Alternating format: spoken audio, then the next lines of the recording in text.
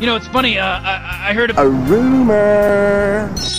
I heard a rumor that I'm starting to believe is completely true, but I heard a rumor that Eminem canceled Republican candidate Viveka Ramaswamy from using any of his lyrics at any more of his rallies or speeches. And Ramaswamy, the Republican candidate, was playing Lose Yourself on stage, reciting every lyric word for word.